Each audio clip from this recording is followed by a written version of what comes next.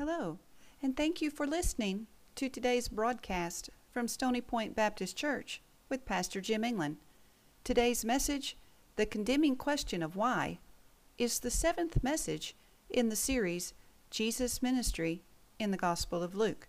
And now, here's Brother Jim.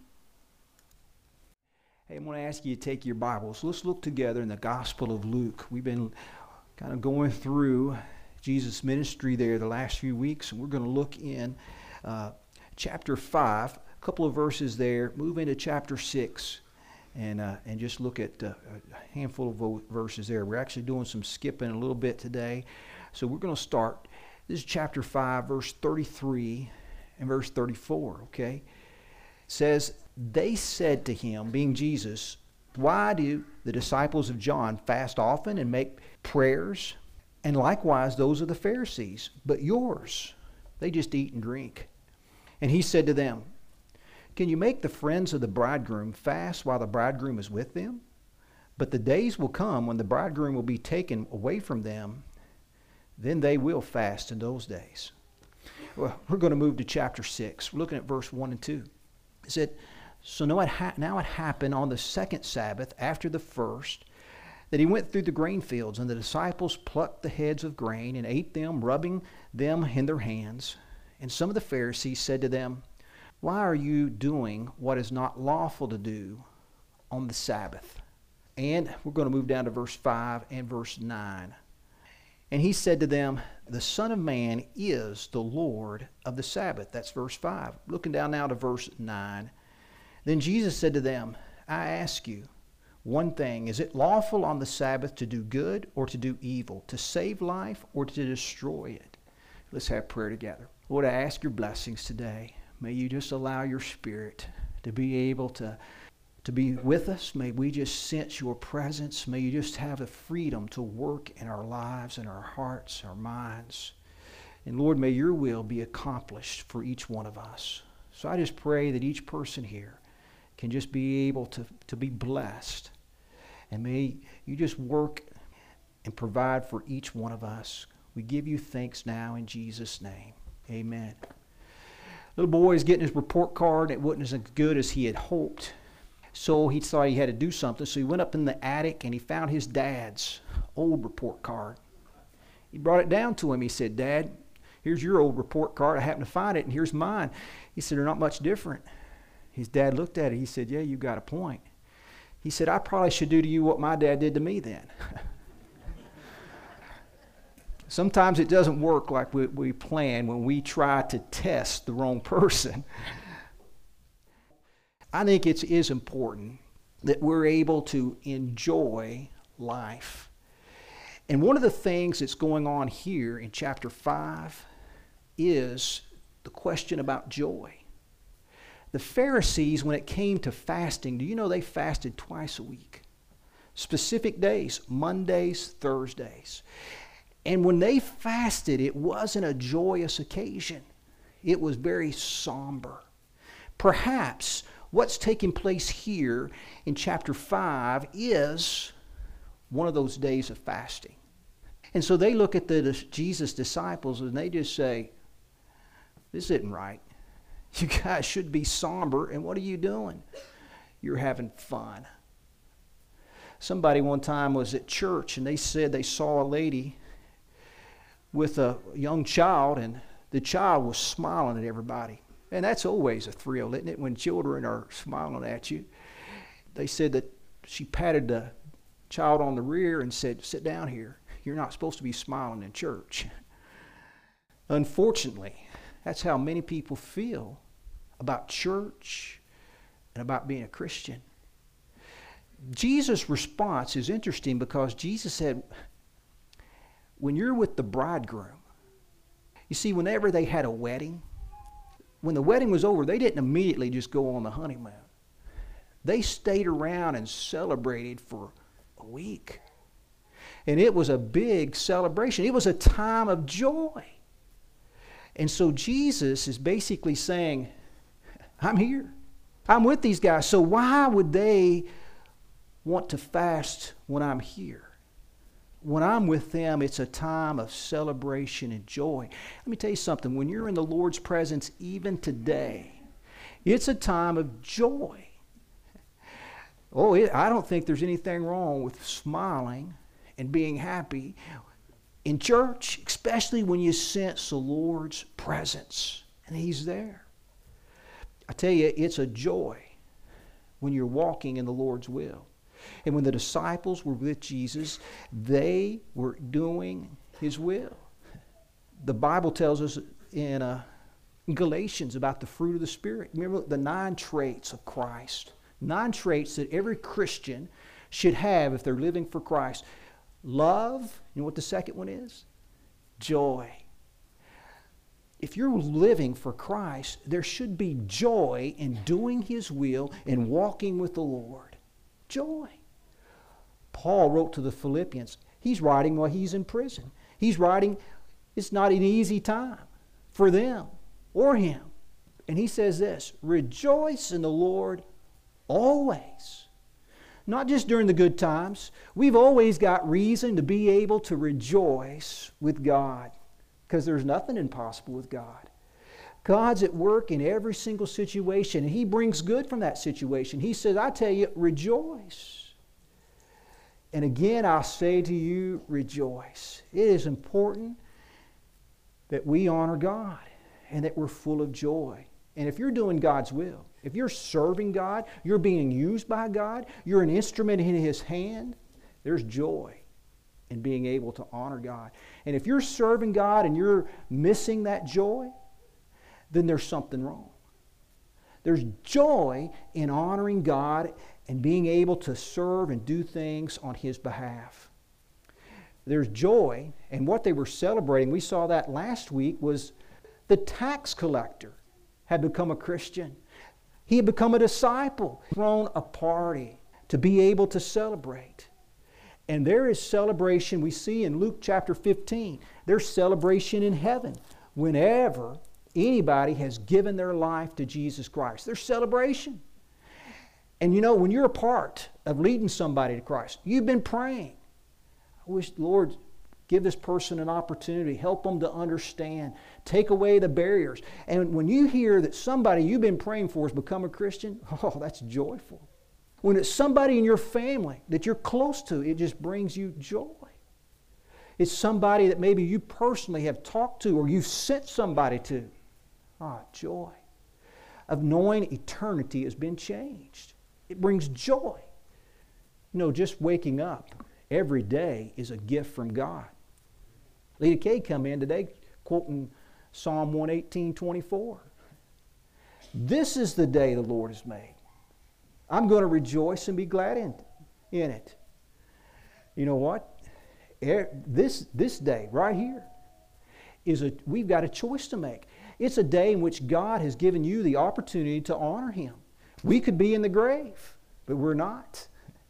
And we have the opportunity this day. God has created it. He's given it to us to be able to represent Him, to honor Him, and to be able to rejoice and to be glad in it. Joy. That's something that was missing within the Pharisees' lives. And so part of the question here, when they look at the disciples, why are they so happy?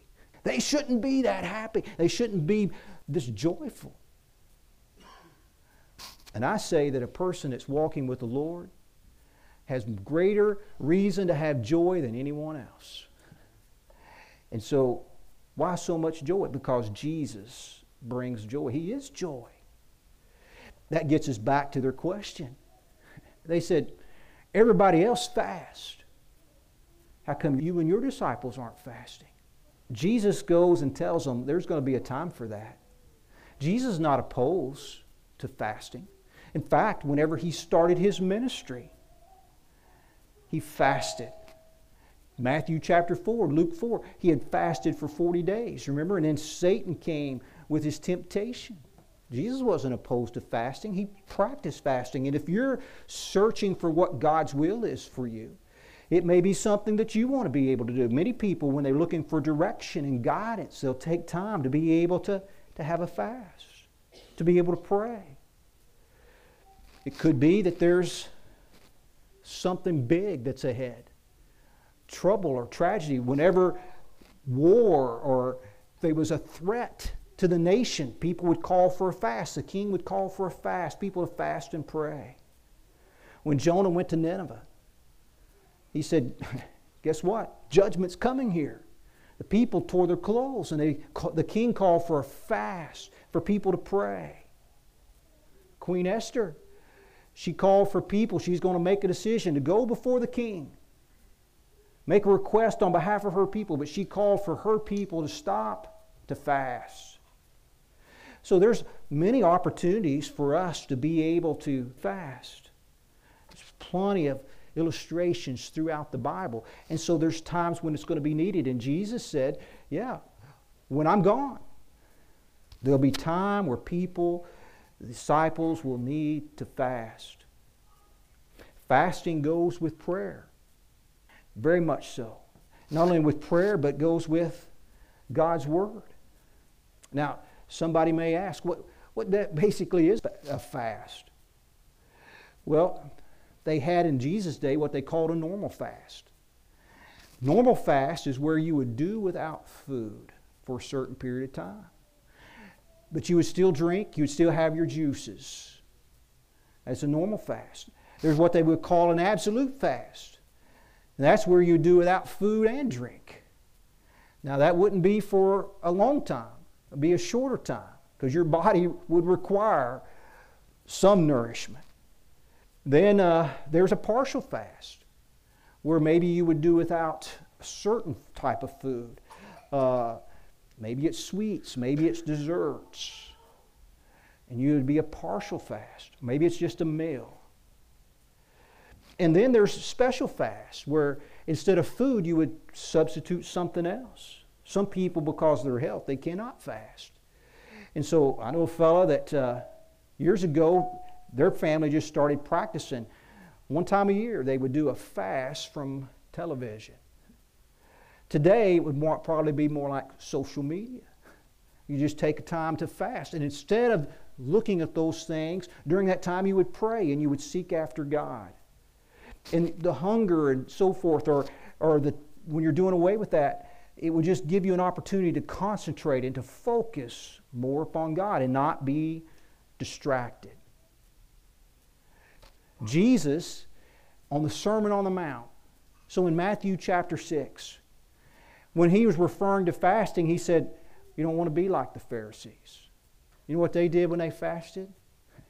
It had to do with pride. And so they would fast twice a week, Monday, Thursday, specific days, and then they would dress up. They would try to be able to look like they were thin. They wanted other people to look at them and say, boy, aren't they so spiritual? They're just fasting today and they're talking with God. Of course, Jesus on the Sermon on the Mount, he pointed out whenever they gave, they made sure that people watched them and saw they were giving. Whenever they prayed, they made sure that there was a crowd and people could hear them praying.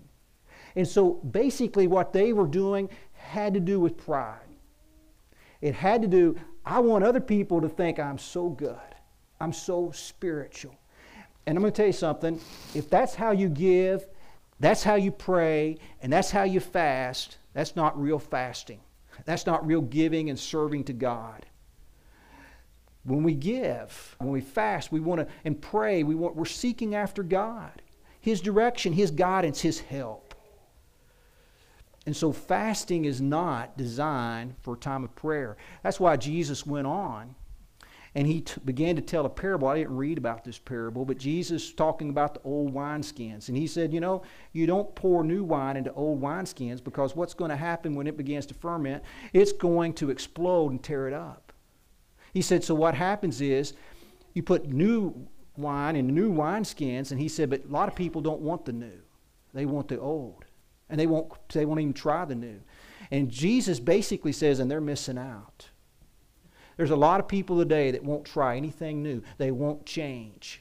And Jesus is looking at the Pharisees, and he's basically saying to them, you need to change. The way you're doing things is not right. And it could be, if we've adopted the ideals of the Pharisees, that we think that we're above everybody else, or that we want to be seen, that we need to change. And we need to be willing to change. That brings us then to the next question, the next challenge they gave to Jesus. Jesus and his disciples are going through, they're walking and traveling to go through by a grain field, and it was legal by the law that you could just, if you was going by a field, you could actually get over and pick up some grain. Now, you couldn't harvest the whole crop. You couldn't say, hey, I'm going to get some for later on. But if you were hungry, you could go and you could grab something at that moment. And the disciples did that. Just so happens it was a Sabbath day. Guess what? They're watching Jesus. How would you like that? To have somebody that was assigned to you that's constantly watching what you do. You know, some people think maybe with our smartphone and televisions and technology that there may be more people watching you than you realize, keeping up with you. And they may be people that hear what you have to say, and they're watching, waiting for you to mess up. They're watching Jesus closely because they want to get him. And so they've got somebody specifically designed to, their job is just to watch him. They come back and they say, guess what he's been doing? They've been picking grain on the Sabbath. What the Pharisees did. They made laws that go on top of other laws that basically just said, whenever it came to Sabbath, you can only walk so many steps. You can only do so many things. They had all these laws just laid out so people wouldn't break the Sabbath. And so when they look at Jesus, they said, how come you all are breaking the Sabbath? You're supposed to be such a great rabbi and teacher, a miracle worker, but why are you dishonoring God and not keeping the Sabbath? Good question, and Jesus gives a good answer. This same scenario takes place in the Gospel of Mark, in Mark chapter 2. And in Mark chapter 2, verse 27, Jesus makes this statement. He says, the Sabbath was made for man, not man for the Sabbath. So when God was creating order and everything, God didn't say, hey, I'm going to make this Sabbath day and everything's going to revolve around it. He said, no, I made man, and I said, you know what, man, they need some help, and I'm going to help them, and he made Sabbath.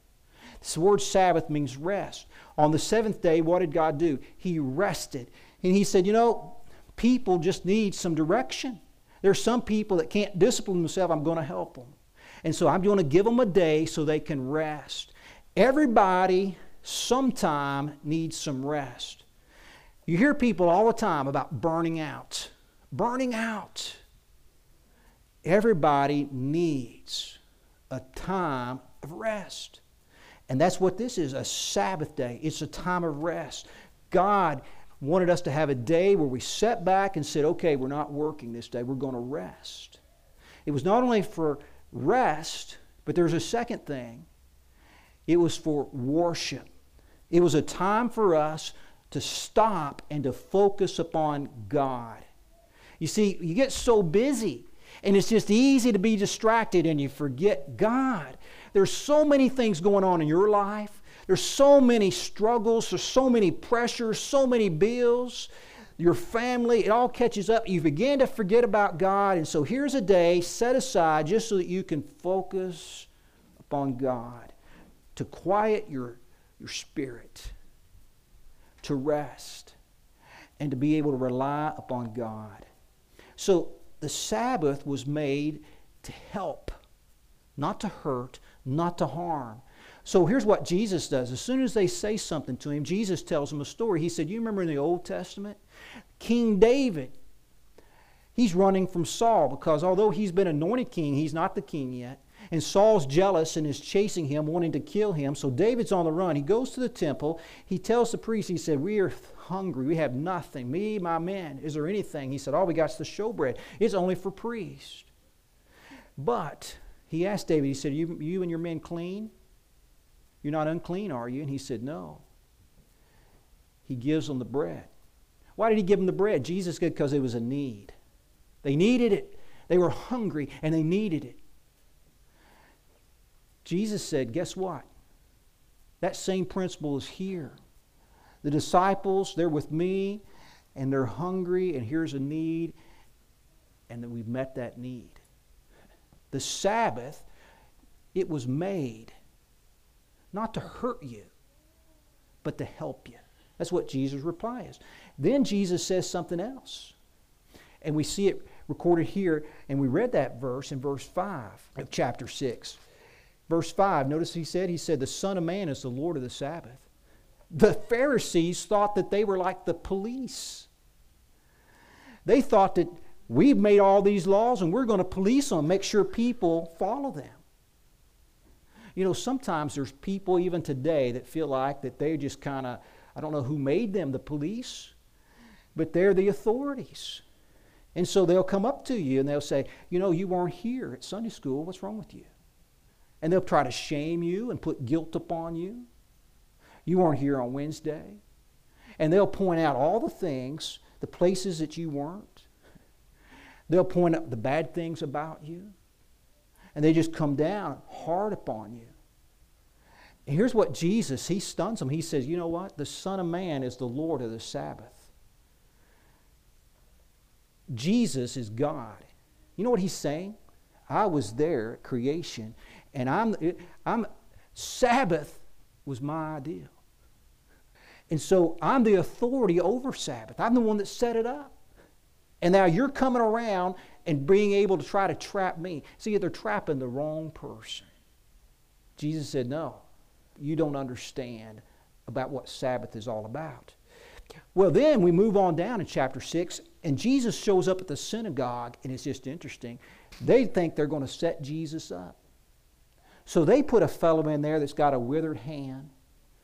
I don't know if it's an older fella and if it was people just felt sorry for him, but they set him up front where it was just basically everybody would notice him.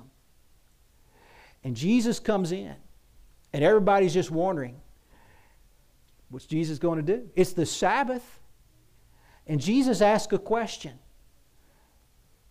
Is it proper to do good or evil on the Sabbath? What do you think? What would you say? Good or evil? Should you give life or take life? What if it was a decision that had to be made right then? What would you do? Well, Jesus basically, instead of answering the question, looks over at the fella and says, be healed.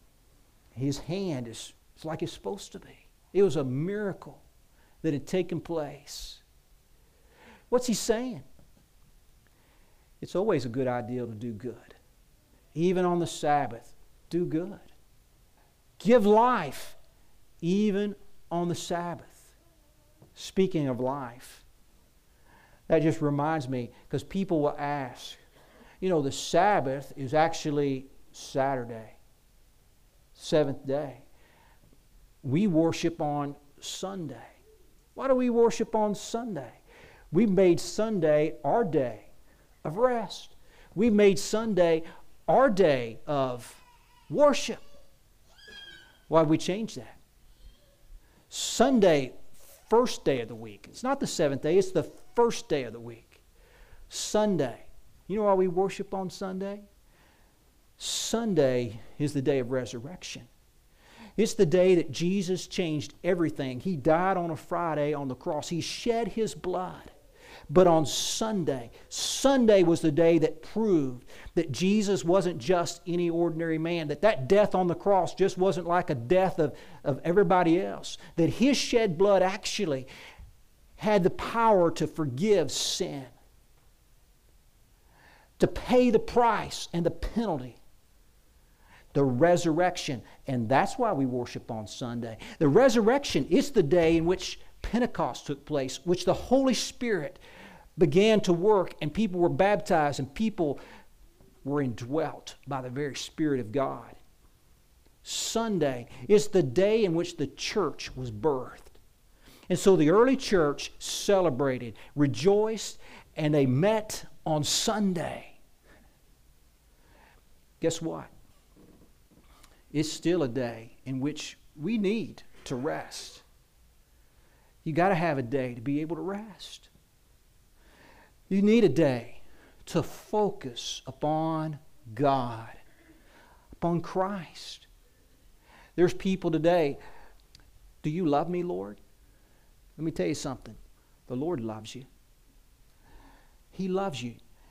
Jesus died for you. That's love. And we need to hear that over and over again. There's people today that just needs to hear, I'm loved. There's people today that need to have some hope. Jesus conquered death, and there is hope. You can live again. This life is not all that there is. There is an eternity. Yes, choices matter. And when you choose to follow the Lord, He's going to honor you. There's rewards waiting for Christians. There's a better place. And what we do down up here on earth, God could take us anytime, but He's left us here so we can serve and honor Him now.